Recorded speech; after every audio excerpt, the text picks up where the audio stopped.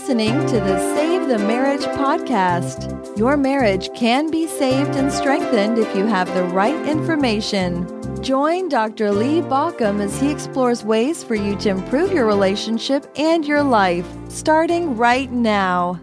Hey, this is Lee Baucom, and this is the Save the Marriage podcast. And if you're like the rest of the world, your life has drastically changed in the last few weeks, maybe even just in the last week. But we are all realizing that we are in the midst of a crisis that's requiring us to change so many patterns in our life. In my own house, we now have everybody working from home. Both of my kids came back from metropolitan areas to be here, so we're all sharing space, and that changes lots of things for lots of people, which means in the last week, I've been hearing more and more from people who feel like they're just no longer on track. They were working hard to save their relationship, and suddenly everything feels like it's up in the air. In fact, a couple of people, when I checked in with them, said, "Oh man, I have completely dropped my work on my relationship." And my response was, wow, this is the time to be focusing in on this for a number of reasons that I want to talk about today. This is the time to stay on track. And the question is, how do you stay on track? Because you already have a marriage crisis going on, and suddenly you multiply that, not just add on the coronavirus crisis, but you multiply it. It's like an exponential growth, just like the infection grows. And as I've noted for people, it's interesting how we don't take real action until real action is required. And sometimes we stop taking action when it feels like it's not required anymore. And really, that's part of the reason that we as a culture, we as a world are in the place we are. It's not like we didn't see this coming, right? It's not like we didn't see the possibility for a pandemic hitting, because that's been talked about for years now. Really, back since the 1980s is the first time I can see a lot of talk about what's coming. What is that thing, that virus, that whatever it is, the infection that's going to hit us and cause a problem. There have been movies written about that, TED Talks based on that, people talking about the possibilities of that. And what did we do? Many places, even the funding to look at that got cut. In many places, even the staffing for that got cut. We took our eyes off the ball of the possibility. Now we're feeling it. Now we're aware of the possibilities that can cause these problems because it's on us. It's not unlike what most people realize happened with the marriage crisis. Sure, they saw the possibility of a problem before. Usually a marriage crisis doesn't really erupt overnight. Sometimes how dangerous it is only becomes evident overnight, or how serious it is only becomes evident in some conversation, but it's not like the crisis wasn't building along the way. And so we have now kind of the confluence for many people of a marriage crisis and the coronavirus crisis. And so for many people, suddenly they're in the middle of a marriage crisis with a spouse that they're going to have to stay really close to. And lots of people are telling me how they're struggling with that. Or for some people, they realize they're suddenly going to have their attempts to connect from more distance because the spouse is already out of the house. And so either way, the question is, how do you stay on track? If somebody is suddenly in your space, how do you stay on track? If somebody is from a distance, how do you stay on track? How do you work that through? Now, what's happening because of that multiplied crisis is that we have actually additional stress and additional concerns and additional fears. And that's part of what kind of boils over here, or overflows is probably a better analogy. When we talk about stress, I'm talking to lots of people who feel very anxious and very stressed out, and they forget that stress is just another word we use for fear. And so what's really got us is this fear of the unknown, and many times of fear of not knowing what's coming next, of what the next day's news is. And you probably have felt that. And so many people have gone on what I've been calling the coronavirus buffet of news, right? They're just gorging themselves on news story after news story after news story, report after report after report. Or they're doing a coronavirus fast where they're pretending like nothing is happening and everything is just the same, and minimizing what's going on around them. Now, neither one of those is particularly helpful. Both of them are ways that people are dealing with the fear. So just for a moment, imagine that we all have this bucket that we carry around with us all the time. It's our fear bucket. And our fear bucket can take a certain amount before it overflows. Your fear bucket may be smaller than mine. Yours may be larger than mine. You may have more of a capacity for fear or less capacity for fear. Not only that, but what fills your bucket may not fill mine at all. And what fills my bucket may not fill yours at all. We have different sizes, different ways that we can take in that fear. And also what triggers it is different from person to person. And how we deal with that is important to understand, because what happens is we can only take on so much. And when it starts overflowing, we shut down. We go into those fear responses that really, it's not the fight-flight response. That's our threat response. But our fear response tends to be freeze or flail. Freeze, we do nothing, right? The freeze is the fast. I'm not going to even pay attention to this. Nothing's happening. It'll go away. It's just like the flu. No big deal. Everybody's overplaying it. And then the flail. I've got to do everything. I've got to, Clorox everything and Clorox my hands. And, I've got to stay away from everyone and eat nothing that might be good for me, because now I'm in this mode of hiding out. And so either one of those are responses to that fear bucket overflowing. It tends not to be real helpful. The same thing happens in a marriage crisis. We freeze or flail. When I watch people, they either freeze or flail. The freeze. Spouse says, something's got to change. They do nothing. Spouse says, we need to talk. They stare at them blankly. Everything that's happening, they do nothing because they're frozen in place. Instead of trying to get help for their relationship, they just do nothing. Then there are those who flail. They beg, they plead, they argue, they barter, they do whatever they can to try to get a spouse to stay. And then when that's not working, when a spouse still isn't agreeing to work on the relationship, then they start delving into every course, every book, every article, everything that they can get their hands on. The problem is they're throwing so much at a spouse that it feels more like an assault than an attempt to help. And the same is true with the freeze. When you freeze and do nothing, the spouse says, see, this is what I'm talking about. You don't even care enough to take action on this. And the fact is that on both sides of that, the care is so deep, the fear is so deep, that when it gets triggered, the person doesn't know how to appropriately move forward. And so suddenly they're off track. So the danger is being thrown off track, because what happens when we're thrown off track, when our fear bucket is overflowing? One thing that happens is that many people lose energy in the process. Maybe you've been making good progress with your spouse, so you feel like things are moving along. Suddenly, the crisis, the fear of the coronavirus hits, the crisis of the virus hits, and suddenly you're devoting energy to that, completely cutting off the relationship, and you lose energy on that area. You're going with one fire instead of the other that really is going to be the longer term piece. The second thing is that many people focus on the scary stuff rather than important stuff. That's particularly true with the virus because it's, the invisible. And so lots of people aren't sure what to do with interactions and what to do with cleaning and what to do with, do you go to the store? Do you not go to the store? Do you take the delivery food? Do you wipe off your mail? So many questions that keep popping up for people. That's the scary stuff. When really, at its essence, what we need to do is keep a safe distance from people around us, wash our hands with soap and water, and when we don't have that, to use a sanitizer, but basically soap and water. Make sure that when we're coming in from the outside, we're taking care of, leaving our clothes at the door and our shoes at the door and things like that. Basic stuff that really, once you've got those in place, are done. But the scary stuff leads people to look for more and more and more things to ask and look for, rather than the important things. This is where it's important to have a clear outlook on how you deal with each of those crises, what you're going to do to keep you and your family safe as you can be from a virus. And let's be clear here. Life has no guarantees. That's one of the things that is a very clear message from this. There is no guarantee on anything. Getting sick, not getting sick. Really no guarantee. You can do your best. And that's always kind of what I do, is I always add that disclaimer. Yeah, I'm not planning on that, but there are some things I can't control.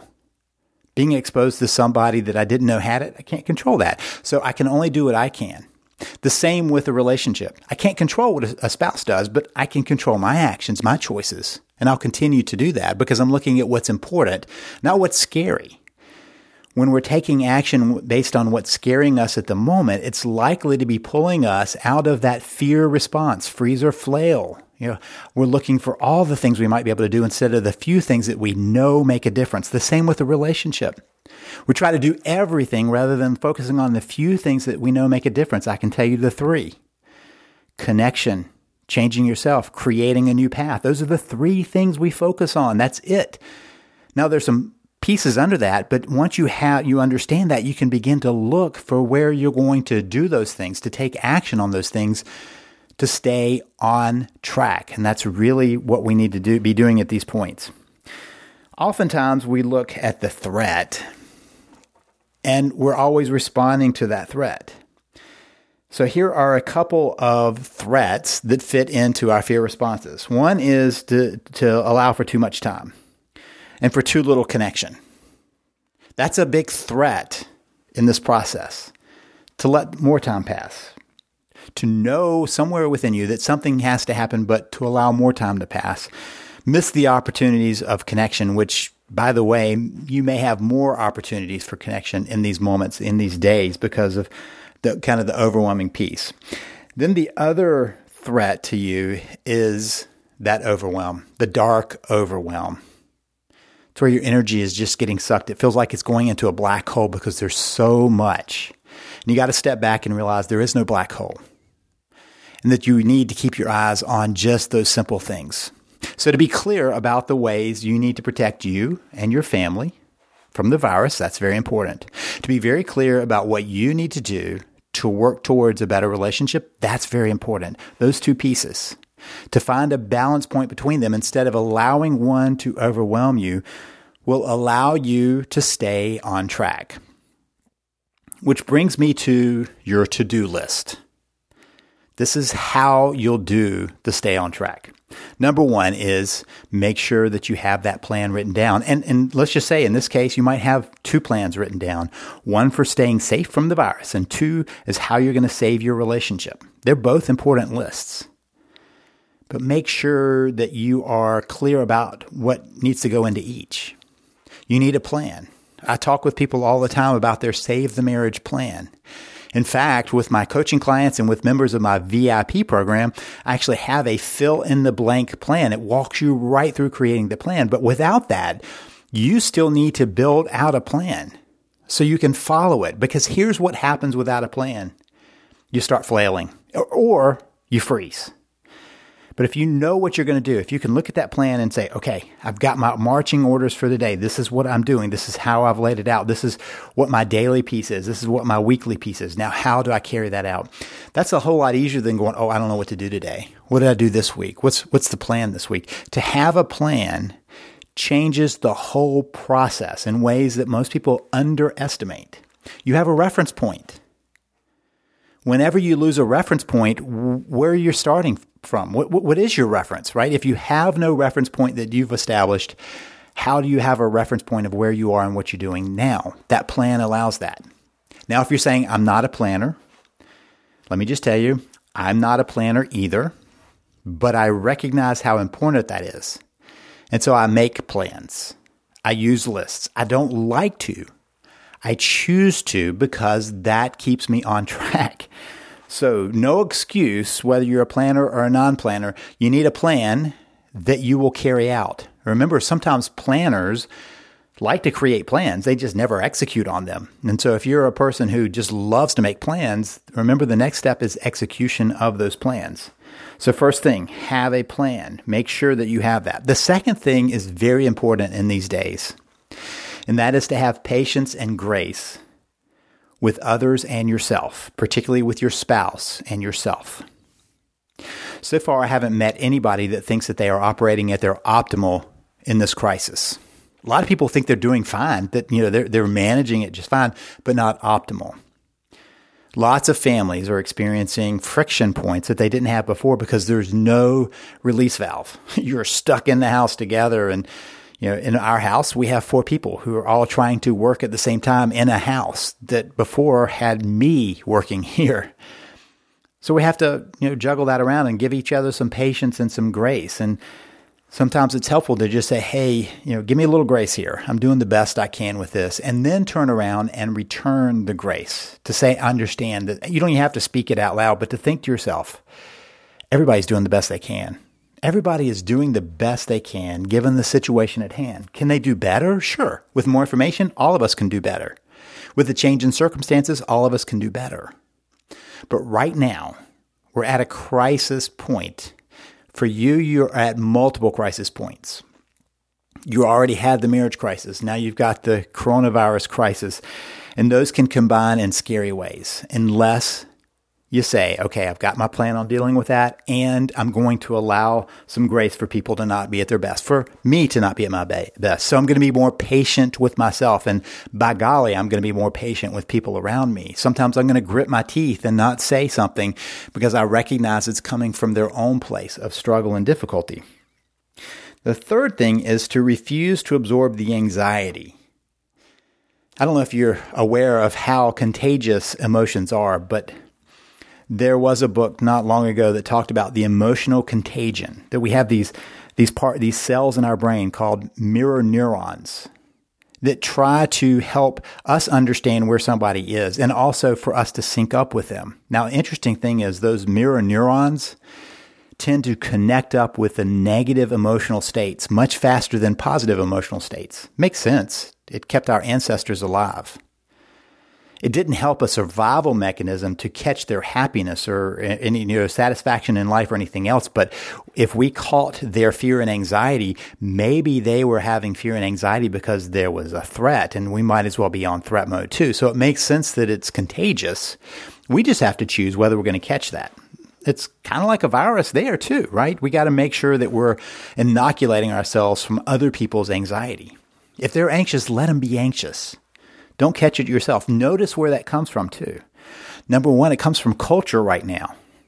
Every news station that's reporting and all of the prints and everything else, what's coming from that? A lot of anxiety on either side, whatever they're focusing on. There's a lot of anxiety that's coming out. And if you're watching that and absorbing that and reading all the stories, you can catch it. Also with friends, right? There are a lot of people who are panicking for lots of different reasons, some legitimate and some not so legitimate, some overblown. And we've got to be aware of that their own anxiety is their anxiety. The same thing with a spouse or family members.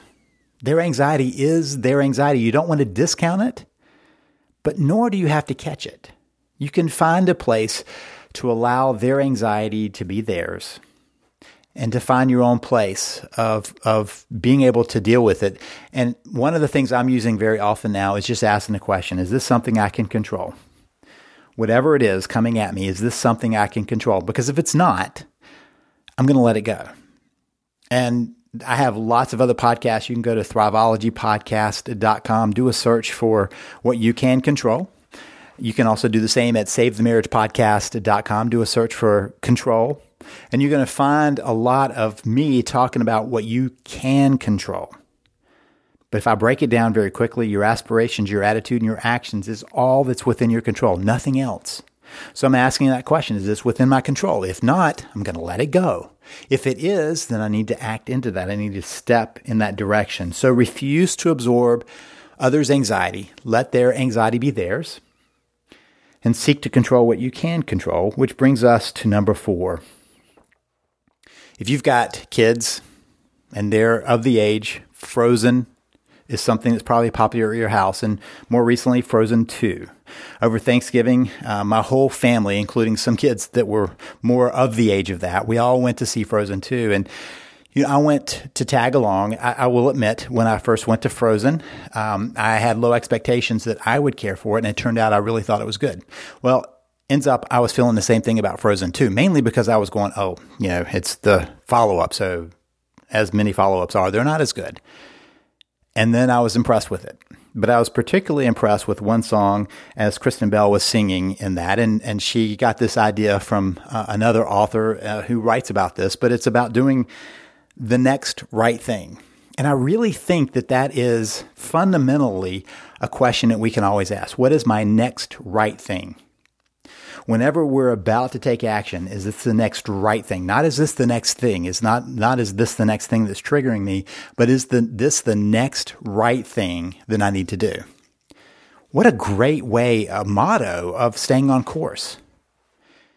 It's not doing something because we're reacting. It's not doing something because we're angry. It's not doing something because somebody is spouting off or somebody is upset or having a bad day, but we're doing the next right thing. So use that as your trigger point. Is this the next right thing? Is this thing I'm about to say, about to do, about to not say, about to not do? Is that my next right thing? Or do I need to choose differently? Remember, if you have that plan, the plan is guiding you on what the right things are because you created a plan based on the right actions. And those right actions are likely to be tied into being patient and having grace for yourself and for your spouse and others. And part of that is probably to not allow yourself to be pulled down, to absorb that anxiety and fear, which means that your next thing is the next right thing. If you're struggling with how to build that, of understanding how to move forward in your relationship and how to move forward in this middle of this crisis, please check out my system, SaveTheMarriage.com. We'll get you there, SaveTheMarriage.com. We'll tell you right now, if you do that, I also am offering a free week of my VIP program that I told you about, where that fill-in-the-blank plan is, and lots of other resources and lots of other training and coaching and all kinds of good stuff.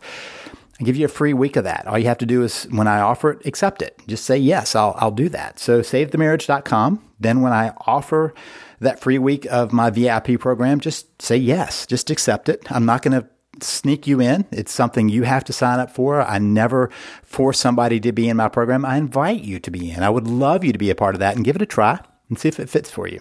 At the same time, we're going to throw in a get started session with one of my coaches. Again, you don't have to do it. It's a free offer though. I mean, no obligation. We're just doing it to make sure you're getting started well. It's about a 15 to 20 minute session just to make sure that things are rolling for you.